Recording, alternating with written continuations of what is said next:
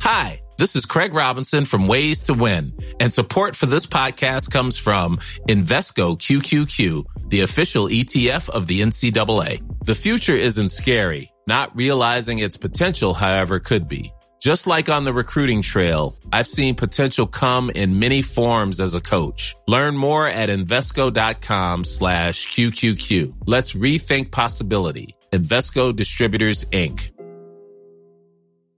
Mother's Day is around the corner. Find the perfect gift for the mom in your life with a stunning piece of jewelry from Blue Nile. From timeless pearls to dazzling gemstones, Blue Nile has something she'll adore. Need it fast? Most items can ship overnight. Plus, enjoy guaranteed free shipping and returns. Don't miss our special Mother's Day deals. Save big on the season's most beautiful trends. For a limited time, get up to 50% off by going to BlueNile.com.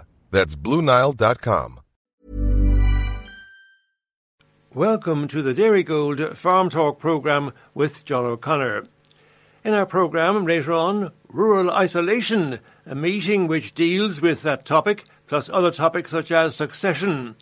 We have an update on the grass-fed beef status request to the European Commission to allow Irish beef north and south of the border to be marketed under a special grass-fed beef label.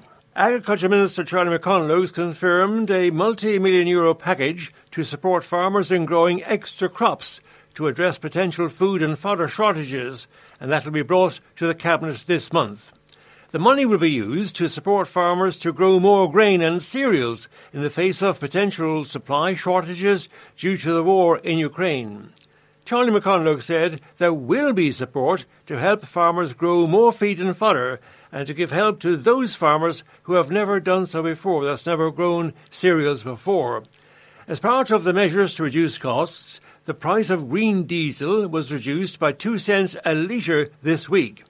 Meanwhile, the Irish Farmers Association, IFA, is calling for a clear plan to allow its members to plant crops this season.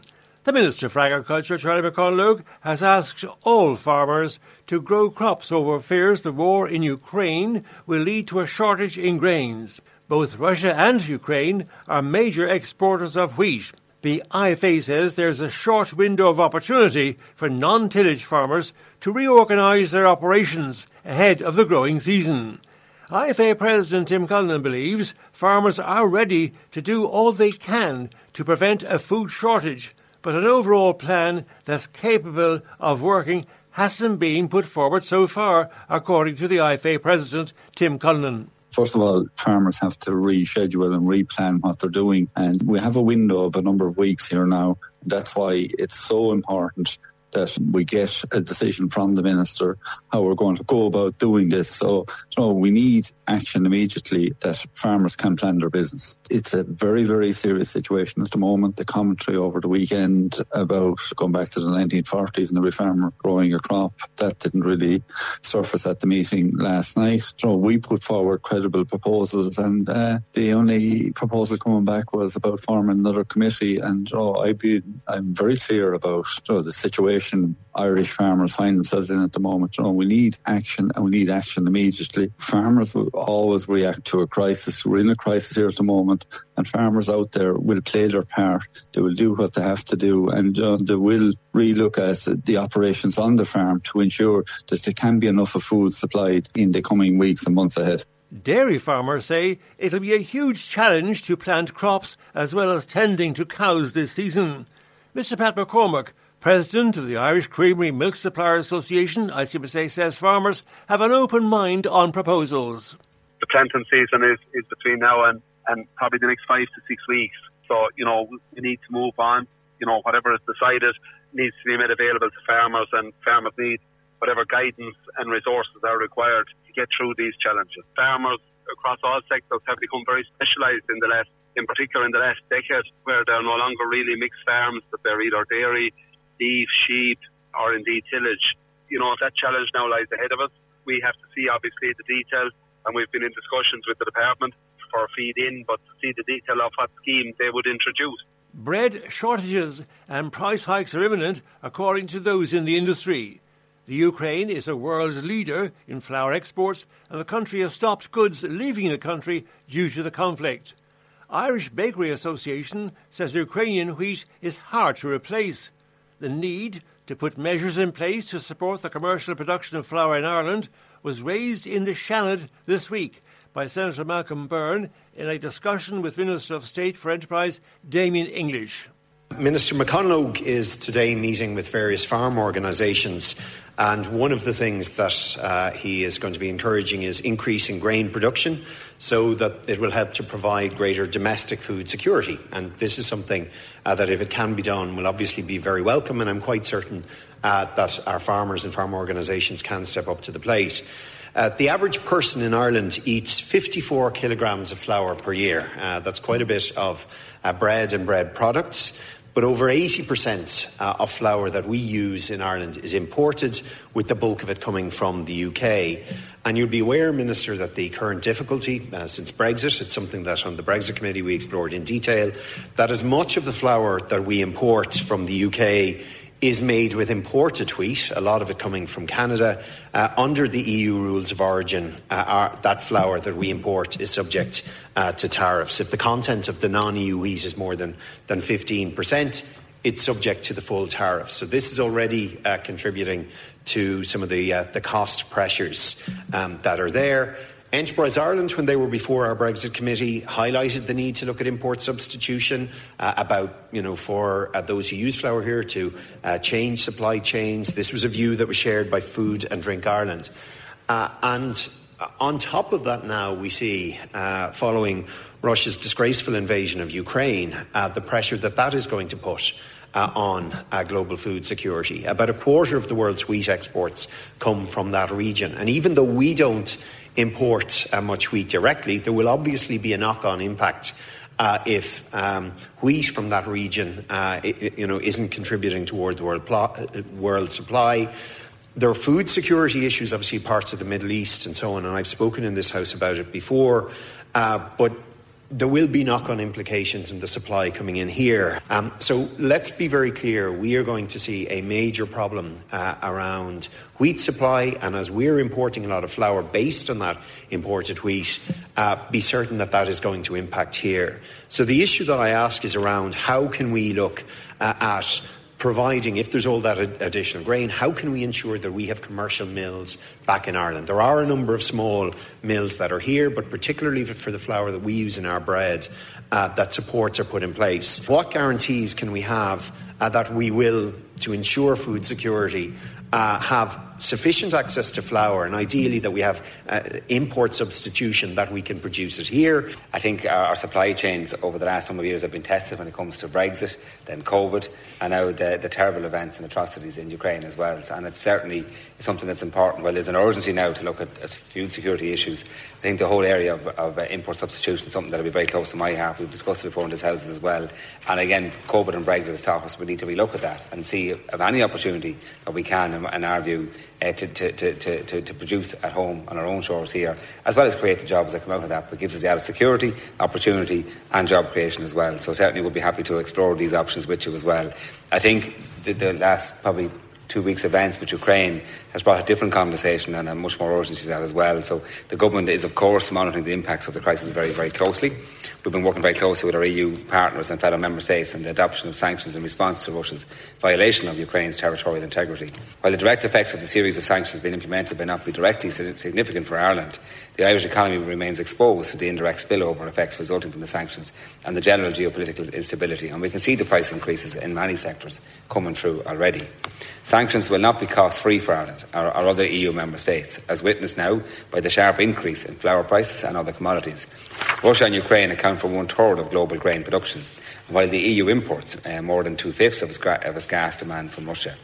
It goes without saying that Russia's systematic role in energy supply will have significant impacts on prices, because some of the costs in relation to flour and flour production is around the actual grain, but also the energy cost. That's part of that as well. I am aware that representations have been made with the bakery sector in terms of the implications of flour and gas costs on the price of bread and other products as well. In terms of flour production and flour milling in general, I think we do need to look into the feasibility of doing further processing in Ireland. So exactly what you said is something that we should look at. Since Brexit, the rules of origin impact on flour have resulted in unintended consequences because we import most of our flour from the UK and through Canada as well. Although recently imports from Northern Ireland have surged, thus avoiding potential tariffs and cross-border delays. It is, I would agree with you, that it's probably opportune to look specifically at the issue of supporting companies and the feasibility of doing further processing and flour milling in Ireland to secure our supply of this vital ingredient. A new partnership dealing with rural health has been rolled out this week by the Samaritans in order to reach people in isolated areas. Their free phone number will be seen on milk trucks and agri-vehicles throughout the country. Samaritans regional head, Cork-based Aileen Spitter, says the idea is the brainchild of farmer and founder of Ag Mental Health Week, Peter Hines of Arla, County Cork.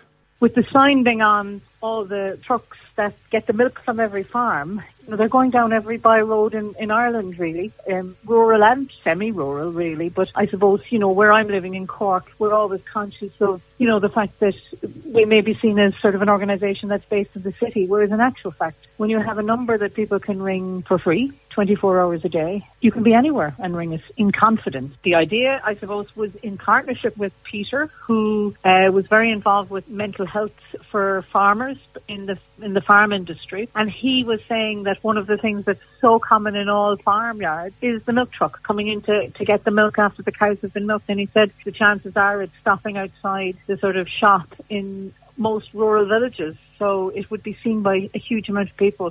Joining us on the farm programme, we have Miss Caroline Jennings, the PRO for the West Cork Ploughing Association. So, Caroline, you have an update now on Cork West ploughing events, results, etc., where they apply. Yes, John, thank you very much. Timoleague held their annual ploughing match last Sunday, the 6th of March, and the results were as follows. Senior Conventional, first, Jim Grace, second, Kieran Coakley, third, John Murphy, fourth, John P. O'Donovan. The under-28s, first, James O'Sullivan, second, Niall O'Driscoll, third, David Walsh. Intermediate, first, Stanley Dean, second, Ger Kirby, third, Jackie O'Driscoll, fourth, John A. O'Donovan. The Macra, first, Andrew O'Donovan. Three furrow, we have first, Matthew Coakley, second, Cyril Maguire, and in the ladies we had one competitor, and that was Katie Hayes. In the under-21s, we had first with Jeffrey Wycherley, second Noel Nyan, and third James Jennings. The senior reversibles had one competitor, and that was Ger Coakley. The under-28s reversible, there was one competitor also, and that was Conor O'Farrell. In the Loy, we had Adrian Grace, the only competitor. The vintage trailer, first John Wolfe. Single furrow, first Gordon Jennings. The hydraulic confined, first Ger Collins, second Sean McCarthy, third Vincent Bennett.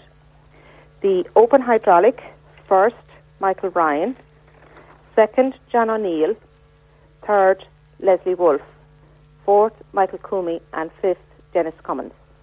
Now on Sunday, this coming Sunday the 13th, the Kilbrittain will be holding their annual ploughing match on the lands of the Draper family, Artie-Tuig, Kilbrittain, and the air code is P72YY60.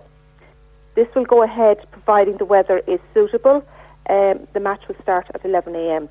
Now the entries will have to be in by today, Saturday the 12th of March by 12 noon to Rachel O'Driscoll, and she can be contacted on 087 62 46713. Thank you. That's grand. Thank you very much indeed, Caroline. Miss Caroline Jennings, PRO for the Cork West Ploughing Association. Thank you very much indeed, Caroline. Thanks a lot. Thank you, John. We're joined on the Dairygold Farm Talk programme by Mr. Phelim O'Neill, Markets Specialist with the Irish Farmers Journal, operating mostly from Brussels. We're also from Ireland. Now, Phelim, the story internationally has been very much the Ukraine situation, but there is something of deep concern to our local Irish beef people. You might just tell us something about this article, this very valuable piece of relatively local news, which you've written for this week's Irish Farmers Journal. Hello, John. Yes, it's been, I suppose, Ukraine and the human tragedy of it is foremost in all our minds, but in the world of farming and agriculture, for Irish farmers, things go on, and we have to make sure that the cows are milked every day, the crops are planted insofar as we have fertiliser and seed to do so, and cattle are fed, etc. And it's in that context, John, that I was looking at there just recently, the whole issue of the PGI, and that is something basically that creates a brand for Irish beef, and the intention was that it would apply across the island of Ireland. But again, it has become wrapped up in a bit of bureaucracy, I suppose you might call it, between on a north and south basis. And interestingly, it should be pointed out, this is one of the areas where thankfully there is no political dimension to it. So it is an administrative issue as opposed to a wider political issue, which I suppose increases the chances for getting it resolved. But anyway, what I'm taking a long time to say is that the government in Dublin made an application for PGI. And the intention was they would secure it and then they would extend it to have Northern Ireland included in it. And the difficulty then was finding a way that could be bolted on after the event, if you like. And the European Commission came back with an opinion in May of last year suggesting that the North would make what they called at the time a constructive opposition to the Irish application, that it wouldn't be a hostile one as such, but it really would be the mechanism whereby they would be joined into that. So this now, was the issue was out for consultation up until the 8th of March, and just in the first week of March, the UK government, on behalf of the Northern Ireland administration, made that application. Now, whilst it perhaps sounds very negative, I think in practice what it means is that the application process will essentially be extended for another period of time, whereby hopefully the North and South can be synchronised and go forward together. And I think it would be the ambition of both Bord Bia in Dublin and the Livestock and Meat Commission in Belfast, that this could be all wrapped up by the end of the year. But as I suppose to sum it up, John, it has very much taken the scenic route to a place for a brand for Irish beef that maybe could have been delivered a little bit quicker had heads been put together sooner. And of course, the clear indication has been from the Irish authorities, from Bord Bia and from Irish farmers and people here, we'd be delighted to have the North included, insofar as we'd have perhaps two slightly separate entities contributing, but the one brand and the island of Ireland, this would be a great plus for everyone, and it might in fact be just an indication, it might be an indication of how the protocol could bed down and be more and more acceptable to people, although I know that's a separate story. But from what you've said, Phelim, I think we are in a position where, looking at the positive side, we can't rule out the fact that the Commission say it's quite possible they will sanction a special PGI, grass-fed beef status for Ireland, Northern Ireland, the island of Ireland. Yeah, I think that's the end game in this and the end result, John. As I said, it's taken a little bit more time to get there than we might have expected. There's a bit more bureaucracy added, perhaps, than might have been if they both had applied jointly at the start. But listen, there's no point looking back on that now. The reality, why there's an attraction here of having the North included in it, is because we would export a good number of cattle from South to North on an annual basis. Not just as carcass beef, but as forward store cattle for further feeding and finishing in the North. And that means it allows that trade to continue and actually be built on a cross-border basis, because you mentioned the protocol in passing earlier there, John. Look, well, it is, of course, it's in no way related to this, but the whole idea of the protocol is that cross-border trade in agriculture, which is the biggest part of it, it is a seamless trade, particularly in the northern half of the island, where huge quantities, a third of northern milk comes south for processing. 400,000 pigs go north from south every year for processing. Similarly, 400,000 lambs come from Northern Ireland to the Republic for processing. So, there's a huge cross-border trade on the island of Ireland. And, we have to think of it then when we go into wider international markets, of having that linked up and joined up to enable that to continue, because that's very important that farmers have those options, that they have the option of taking cattle to the mart in the west of Ireland that can be bought by buyers from anywhere on the island, essentially. And that's where we would hope that we would see the longer-term benefit of this PGI. Looking from Brussels, when you're in Brussels, working at Brussels, we see now that the Irish national debt has risen to just under 240 billion euro last year. Now, in Brussels, is there any hint that our economy might be a little bit unstable, or along the lines of we're offering help to these poor people from the Ukraine, but already there are big queues, long queues for medical treatment in Ireland, in the Republic? But in Brussels, looking at from the outside, we're doing the very best we can, but is there any perception we might be a bit extravagant in our expenditure? I mean, directly after the pandemic and all these other things which come one after the other. Yeah, well, certainly, John, I suppose a couple of things just to point out there before we start. Unfortunately, with the pandemic, I haven't had the opportunity to be in Brussels as much as I would have liked to over the past 2 years. And secondly, I suppose in the wider financial context, the knowledge and the depth of knowledge in the Irish Farmers Journal, we would claim to be experts in the field of farming and food, maybe less so in international finances. But on a general observation on the issue, look, the reality is, I suppose, normal life is suspended in the European Union at the moment, given the events in Ukraine. And, we spoke of housing difficulties here and indeed across Europe, over the past number of years. And yet we now have to find our way to open doors to hundreds of thousands, if not indeed millions of people. And, of course, it's the countries that are closest by that are taking the brunt of that. And against that context, we have seen the cost of all energy prices soar, to levels that were unimaginable just a few weeks ago, never mind 6 months ago. And farmers have seen that, of course, at first hand in the cost of the diesel for the tractors, in the cost of the fertiliser that they will be planned to sow in their land this spring. And that there is all going to have a knock-on effect, a serious knock-on effect into wider food prices. And of course, the big concern in Europe at the moment, and it's noted that there's a meeting of the G7 agriculture ministers coming up this Friday. The big concern is the issue of longer-term food security, particularly later in the year, because at the moment we're basically living off the harvest of the autumn of 2021. But the reality is the planting of 2022, especially in the Ukraine, simply it's unlikely to happen at this stage. And even if it does, their export capacity has been destroyed with the bombing of their ports. So the reality is that takes huge quantities of grain of global markets in the later part of this year.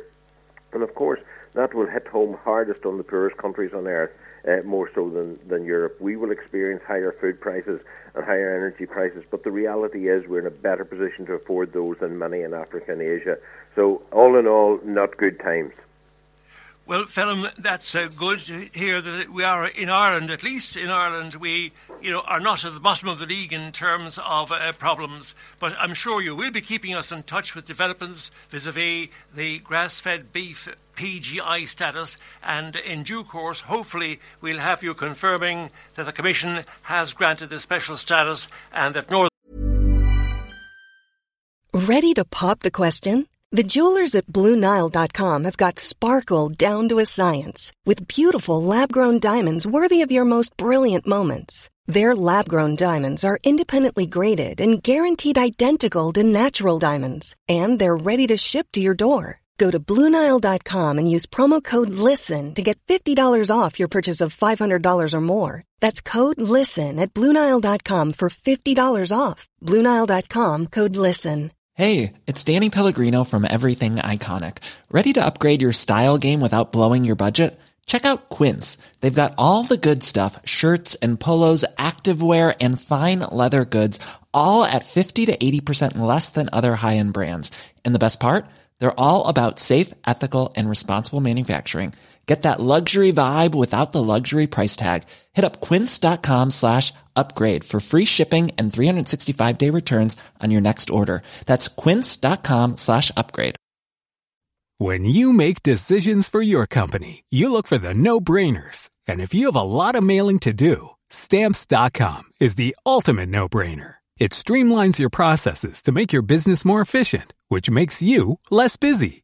Mail checks, invoices, legal documents, and everything you need to keep your business running with Stamps.com. Seamlessly connect with every major marketplace and shopping cart. Schedule package pickups and see your cheapest and fastest shipping options from different carriers, with rates up to 89% off USPS and UPS rates. And with the Stamps.com mobile app, you can take care of mailing and shipping wherever you are. Make the same no-brainer decision as over 1 million other businesses with Stamps.com. Sign up with code PROGRAM for a 4-week trial, plus free postage and a free digital scale. No long-term commitments or contracts. That's Stamps.com. Code PROGRAM.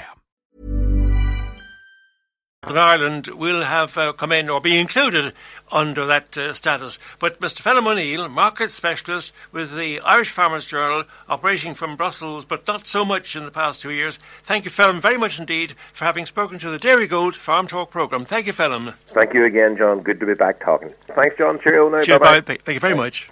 We are joined on the Dairygold Farm Talk programme by Councillor Frank Roche. Frank, welcome to the programme. Now, a very important meeting is being planned for the near future, and it concerns a problem which unfortunately is widespread in rural Ireland. It's in urban areas as well, but we want to look at this problem as it applies to rural localities and depopulation and all this kind of thing. So, a very important meeting, and tell us what the subject will be. The meeting, John, will be held on Wednesday night, the 16th of March, the night before St. Patrick's Day, in the Fairgrove Hotel in Mitchelstown in County Cork. It's being organised by the ICFA, the Irish Cattle Sheep Farmers Association, but everybody is welcome. Well, the topics will be about cap reform, the general problems facing the farming community, with the price of diesel and with the price of fertiliser and the price of the way everything is gone. The farmers are very worried and their future is looking very bleak. So we're hoping that a number of TDs will attend. We have invited them and we're hoping that they'll attend. And we also want to point out, with the high number of farm-related suicides in Cork in 2021, where we actually had 41 farm-related suicides, it is very concerning. And what's even more concerning is, so far in 2022, we have 14 farm-related suicides.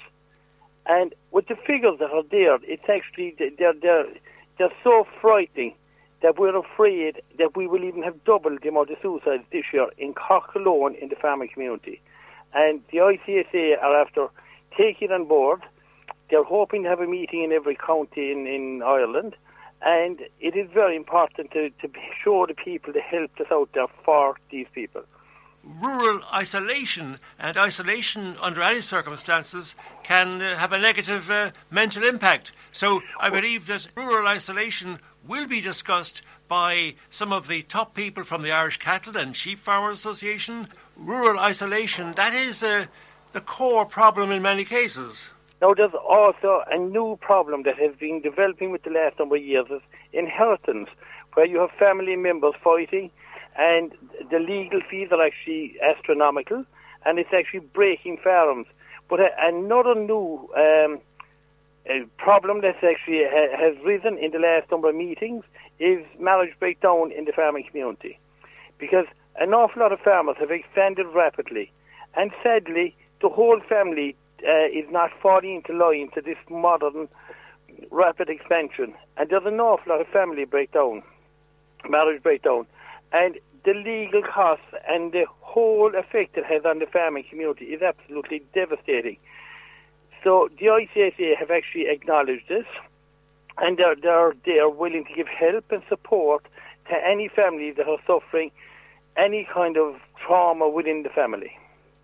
Succession, but the problem with succession is that no one wants to draw it down. I mean, while the parents are relatively young, there's a reluctance to draw down the issue of succession, and then you have the situation is put on the long finger until we have one of those local tragedies. Well, unfortunately, look, we have seen, and particularly in the last 12 months here in Cork, where there have been very serious consequences because of inheritance on farms. And sadly, a farmer could work very hard all his life and build up a fantastic empire, but it's the last decision that they make in their life, or the last decision what they make before they die, and on the will or on the transferring of that farm, that can absolutely destroy everything that those hard-working people have achieved. And we need to point that out to the community, the farmers, that a will or transferring the property is actually more important than actually their lifetime working, because everything that they work for could be destroyed in one stroke of a pen. Now, you spoke about the cost of legal advice. You mentioned, what you saw as the relatively high cost of legal advice, but surely it's better for the family as a group altogether to go into a solicitor who has farming background knowledge, or a solicitor based locally obviously would be au fait with the situation, and for the family to arrange an appointment, a meeting in the solicitor's office, and in that way it avoids confusion, and the farmer knows exactly what the situation is.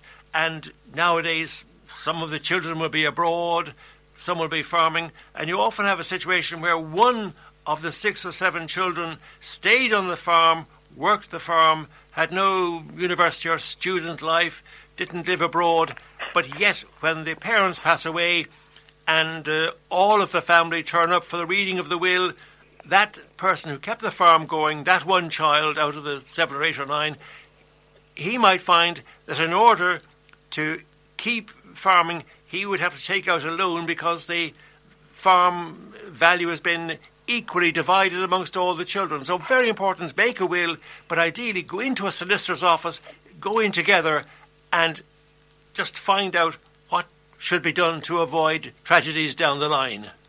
Well, no more than ever, the families that have actually flown the nest early in their lives are actually coming back and attacking the one that you described as stay-at-home working on the farm. And it is very, very sad to think that we have an awful lot of farmers that spend their whole life after leaving school, working the family farm, living at home, probably we could say putting up with cranky parents. And in an awful lot of those cases, the one that stayed at home wasn't even allowed to marry, because any girl that he met up with, the parents didn't approve of. And they're here now in their 40s, 50s, 60s even in some cases, and the ones that flew the nest coming back, attacking the assets.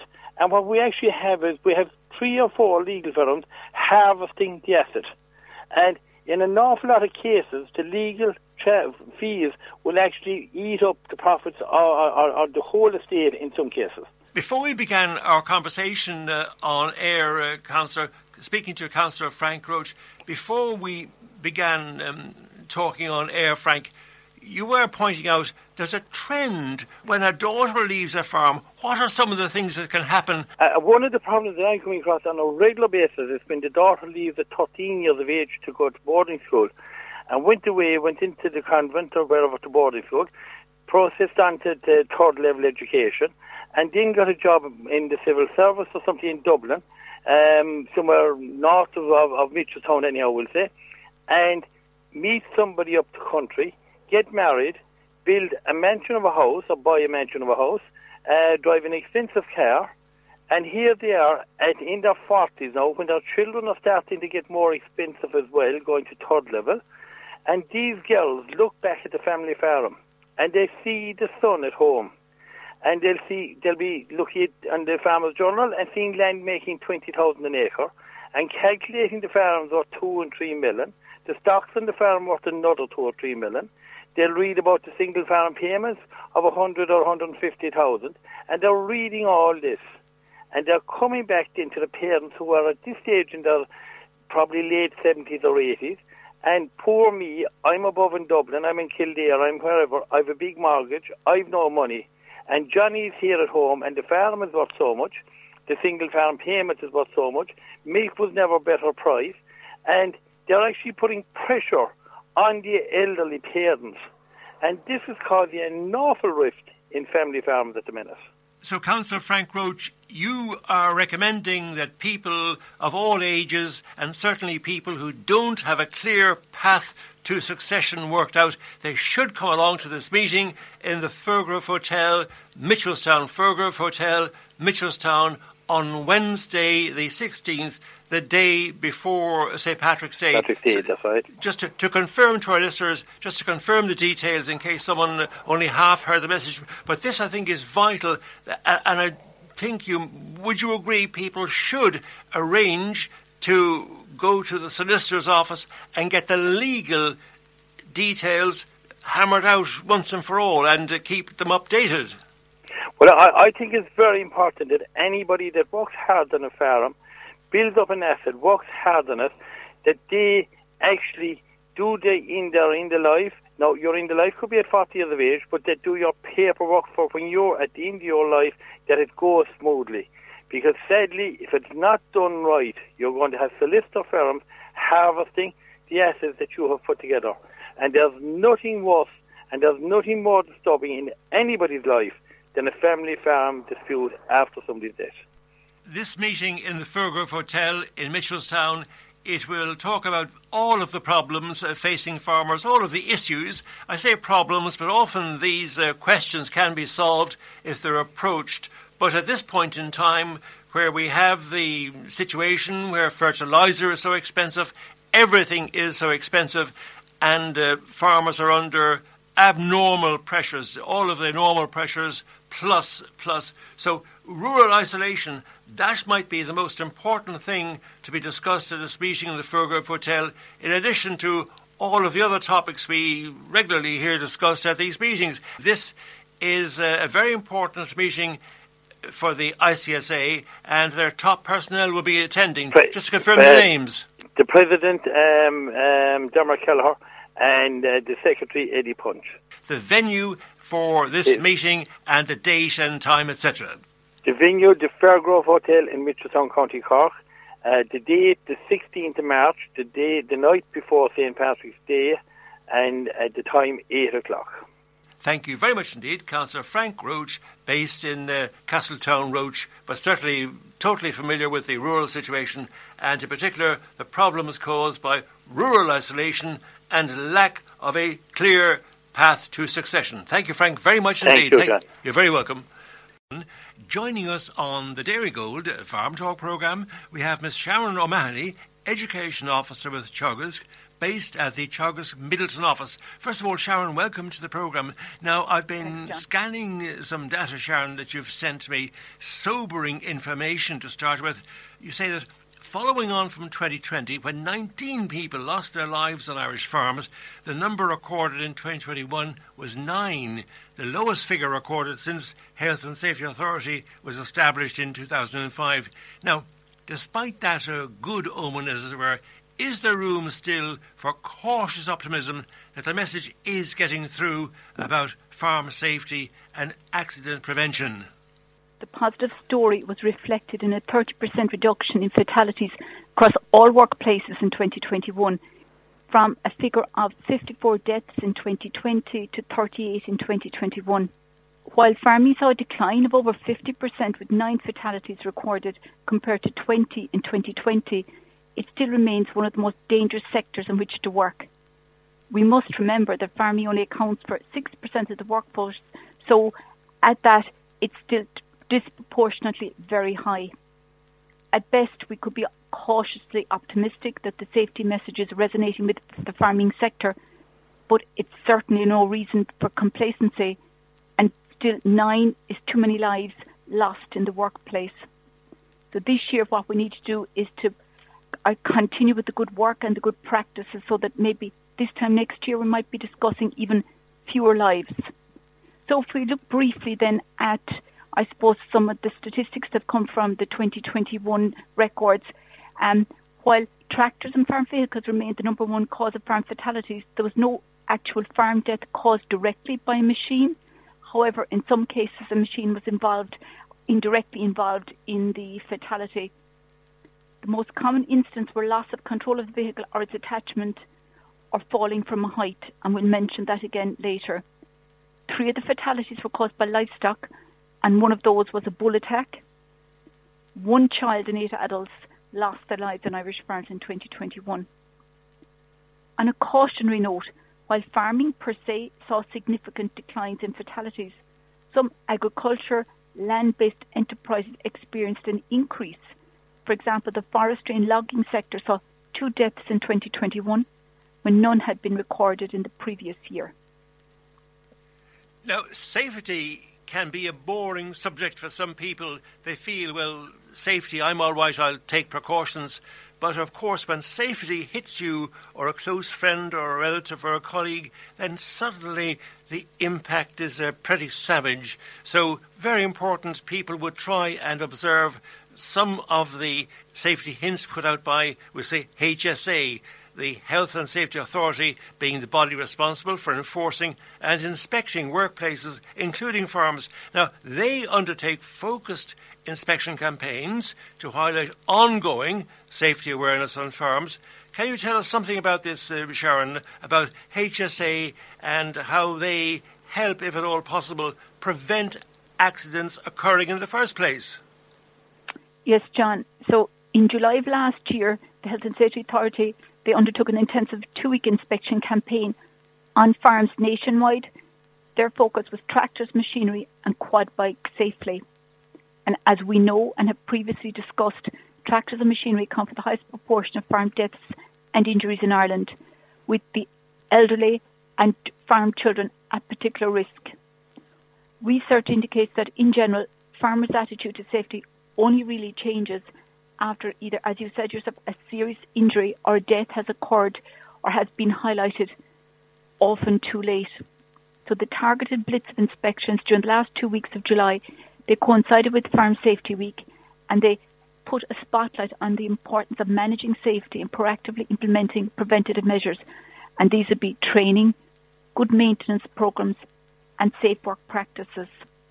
Now, of course, farmers, you could say, any time of the year, but certainly now with all of the problems about increased fertiliser costs, increased feeding costs, everything going up in price, all the problems, etc., and the uncertainty on the world stage, and farmers being busy, they resent someone coming along and telling them to stop work or watching them work, and it's for their own good, even though when you're very, very busy or you're deep in thought, wondering how will I survive, how will I make ends meet, people, they do unconsciously or subconsciously resent inspections, but these inspections are there to highlight things you mightn't spot in your busy daily schedule.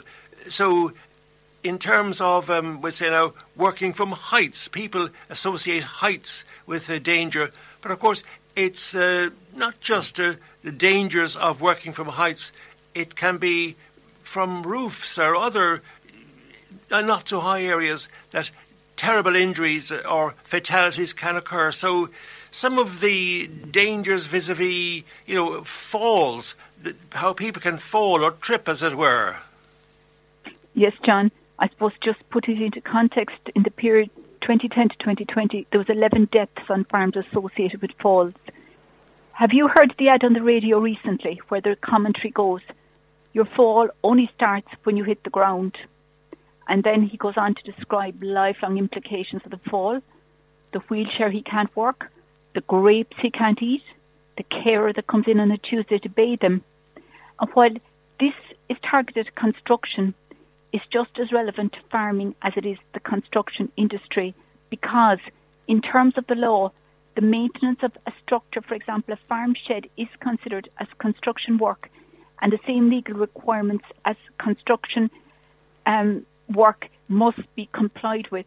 a lot of work at height on farms, it takes place on shed roofs, many of which are either entirely or partially made of fragile materials. Working on these carries significant risks and requires careful planning to ensure your safety. And I suppose what I would say is using ladder should only be as a means of access or for work being carried out over very short duration.